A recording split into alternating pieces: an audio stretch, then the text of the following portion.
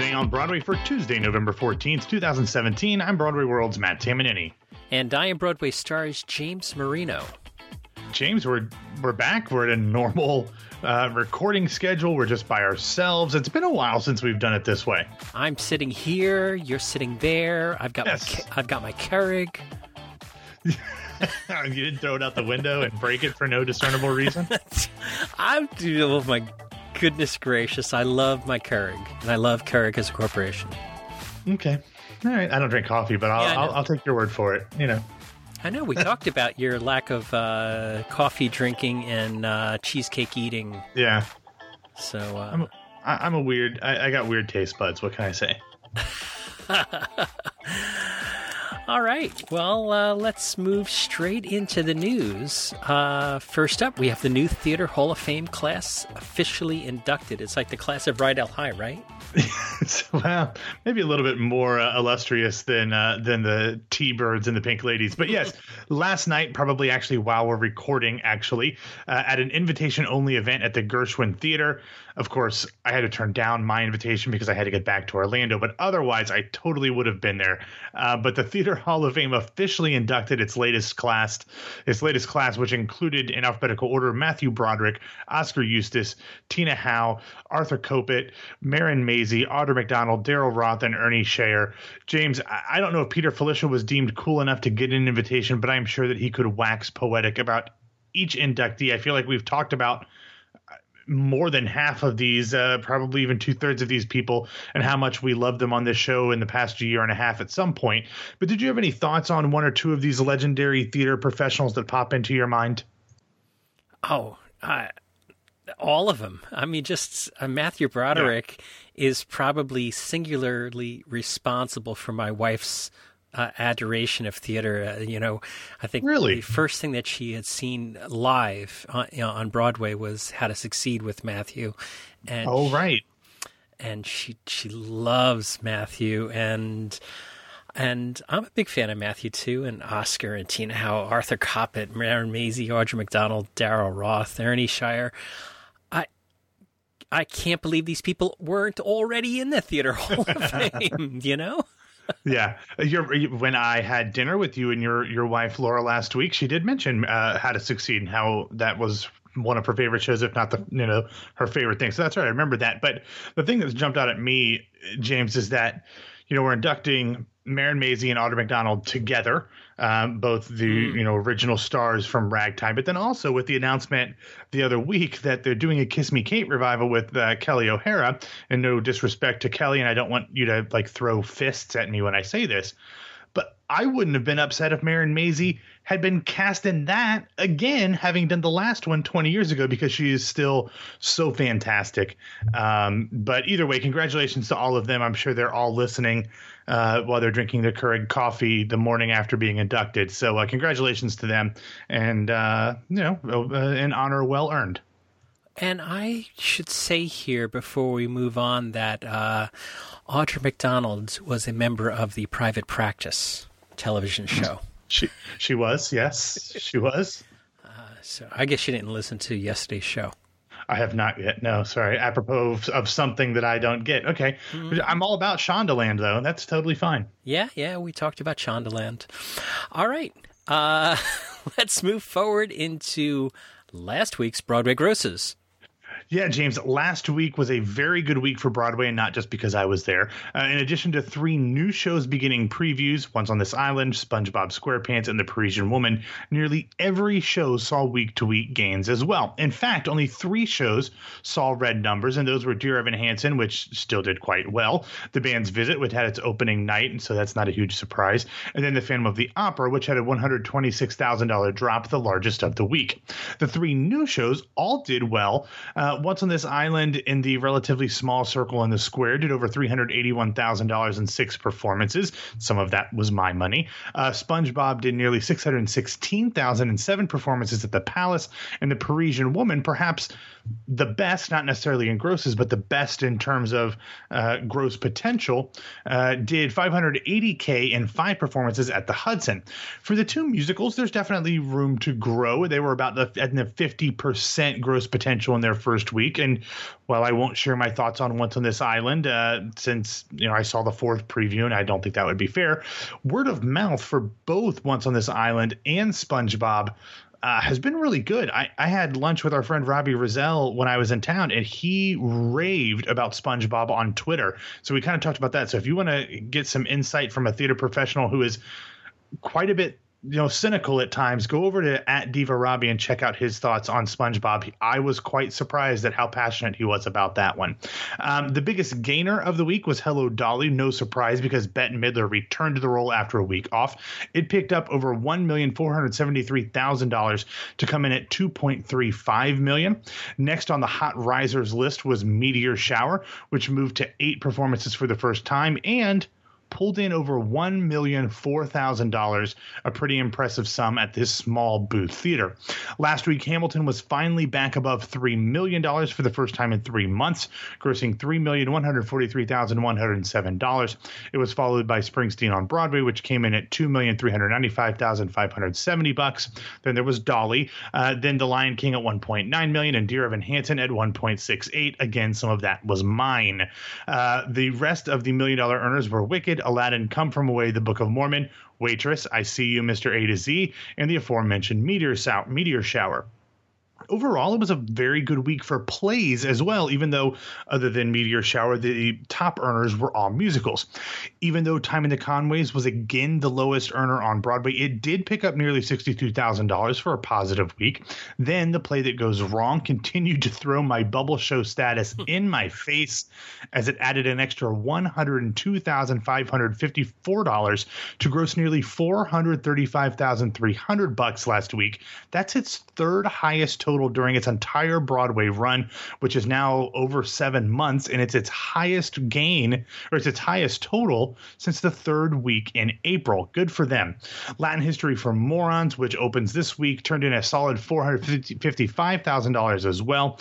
Other plays showing well were Junk at over $602,000 and In Butterfly at nearly $661,500, not to mention Meteor Shower and The Parisian Woman, which we already talked about. In fact, 15 of Broadway's 27 returning shows saw weekly bumps of over $100,000. And James, with the holidays coming up, I would imagine that the strong box office performances will continue through the end of the year. Oh, I totally agree with you. And with, Springsteen, Hamilton, Dear Evan Hansen, those type of shows, Hello Dolly, the only ones that are really playing at maximum capacity, we have a lot of potential here to jack up the numbers in the next 6 weeks, 8 weeks or so until the end of the year. Cool. All right. What's up in the show and casting news? Not a ton here, but let's hit 2 stories. Yesterday, the WP Theater announced that it had extended Teresa Rebeck's workplace gender politics comedy What We're Up Against for an extra week, and it will now play off-Broadway through December 3rd. The play, starring Krista Rodriguez, Skylar Astin, Mark Helgenberger, and more, is directed by Adrian Campbell Holt. James, I don't know when the opening night for this one is, or maybe was, since I've been out of the loop for the past week or so, but I'm really interested to hear what people think about this one. Teresa Rebeck stuff that I've seen has either been super good for me or not really good for me. So I would imagine that with a high quality cast and director like this, that this has the potential to be great. And I'm really optimistic. I love Krista. I love Skylar. Don't know much about Marg, never been a CSI person, but I'm excited to see what people think about this one, because I would like to see, these people do well in an off-Broadway show. Yeah, that's true. I don't think we had any reviews on This Week in Broadway about what we're up against. It only started previews on the 28th of October, and normally the off-Broadway stuff basically does almost this entire run in previews, so it's not super impacted by any potential negative reviews, so it probably hasn't opened yet, but I'll be excited when it does actually open. Next up, Marin Ireland returns to Ironbound in L.A. Yeah, James, yesterday it was also announced that Tony nominee and one of our favorites, Marin Ireland, would return to Martina Mayok's play Ironbound when it makes its West Coast premiere next year at LA's Geffen Playhouse. As some might remember, Ireland led the off-Broadway production last year at Rattlestick and will return to the show from January 30th through March 4th of 2018. Chris Messina from TV's The Mindy Project will co-star, and if you only know Messina from his TV and movie career, he was also in that Ben Affleck movie Argo. You might not know that he was also an off-Broadway regular from the late 90s through the early 2000s, doing a lot of shows. I mean, doing dozens of shows off-Broadway. So I think this one should be really good, James. And I know Marin Ireland, somebody that you've been a fan of for a long time. Did you see Ironbound when it was at Rattlestick? I can't seem to remember at this point. No, I didn't. And I'm looking at that right now, and I missed it for some reason because I'm a huge fan of Marin Ireland. So I'm disappointed I missed that. Yeah. So you have had some chance to sit down and ponder your last week. So I did. That trip home, that flight home, as you're flying over the city, looking down, seeing the longest street in New York that breaks hearts. What do you think? Well, I had a great trip, and I wanted to thank everybody who kind of followed along with my social media ramblings and, expressed some excitement that I was having such an exciting time. I really appreciate that. But I did want to share a few just kind of fun New York stories with you here real quick. And some of them I've talked about on social media. So if you've already seen them, sorry. So my mom and I went to see Hello Dolly on Tuesday night, the first night that we were there. And before the show, I told my mom about how much I loved ensemble member Cameron Adams. She's got this great career. She's a few years younger than me, but she's done, I think, about 37 million Broadway shows. And she's, pretty much almost always been in the ensemble. And I remember her from, speaking of Matthew Broderick, the Matthew Broderick and Kristen Chenoweth Music Man that was on TV. And so I've been a fan of hers for a long time. So I kind of pointed her out ahead of time and said how much I really enjoyed her. And I don't know her. I mean, we follow each other on Twitter, but I've almost never interacted with her at all. And then so that was on Tuesday. And then Wednesday, in between seeing Dear Evan Hansen and the band's visit, I met our friend Patrick Hines for dinner at Glass House Tavern. And we got there a little early. And so we're waiting for Patrick in the bar. And we go to a table and we sit. And then I'm putting my jacket on the back of my chair. And I look, and sitting at the table directly behind us is Cameron Adams. So it was just one of those weird New York things. I eventually tweeted something and she confirmed that it was in fact her and that she ate too much and that her costume for the evening performance was a little too tight. But it was just one of those fun New York things where you feel kind of like, where else in the world can you be talking about this person that you admire and then the next day, 12 hours later, you're eating dinner right next to him. So that was really fun. Speaking of Hello Dolly and people you admire, we, on Thursday night, we went and saw Hamilton, and there was a huge line kind of snaking around to get into the theater, and it kind of went back down into Schubert Alley. So in Schubert Alley, you've got Hello Dolly, right next to Meteor Shower, both shows directed by Jerry Zaks. And there's a Starbucks on the right-hand side as you're heading towards the Richard Rodgers. And as we get in line, we come into the back of the line, and sitting right next to me at a Starbucks table, just kind of people watching, was Jerry Zaks, just chilling, I guess, waiting to go in to watch that evening preview performance of Meteor Shower, again, only in New York. And then finally, speaking of Hamilton, we go in, we see Hamilton. Spoiler alert, it's amazing. The cast is fantastic. I had individual quibbles, but for the most part, everything was as perfect as you would want it to be.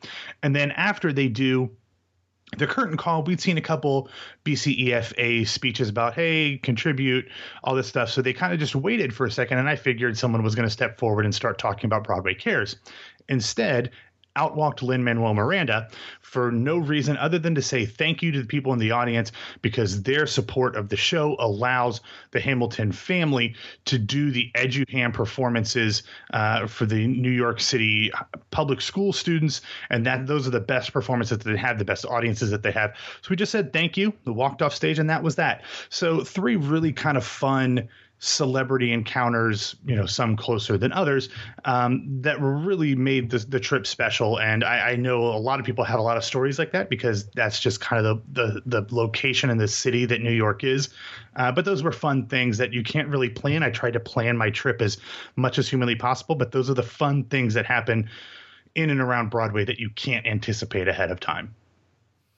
Yeah, those are the special things that make the Broadway community feel, like a community. Like a community. You all wrap up after the show, and occasionally, if you go grab a cup of coffee after a show and then head to the subway, you are very likely to run into a bunch of people taking the subway home to their houses or apartments or wherever after their show. I used to run into, when I lived in Westchester, I used to run into Jeff McCarthy all the time on the train. We used to live right near each other in Westchester, and we would say, "Hey, Jeff, how's your show doing tonight?" "Good, James." So, that's the fun part of the Broadway thing that's different than television and film because, when they break, it's such a different thing. Yeah, absolutely. All right. Why don't you get us out of here? All right. Thanks for listening to Today on Broadway. Follow us on Facebook and Twitter at Broadway Radio. And you can find me on Twitter at BWWMatt and subscribe to Something Like a Pop on iTunes, Stitcher, or Google Play. And my name is James Marino from BroadwayRadio.com and BroadwayStars.com. Thanks for spending some of your Tuesday with us. And Matt and I will be back and talk with you tomorrow.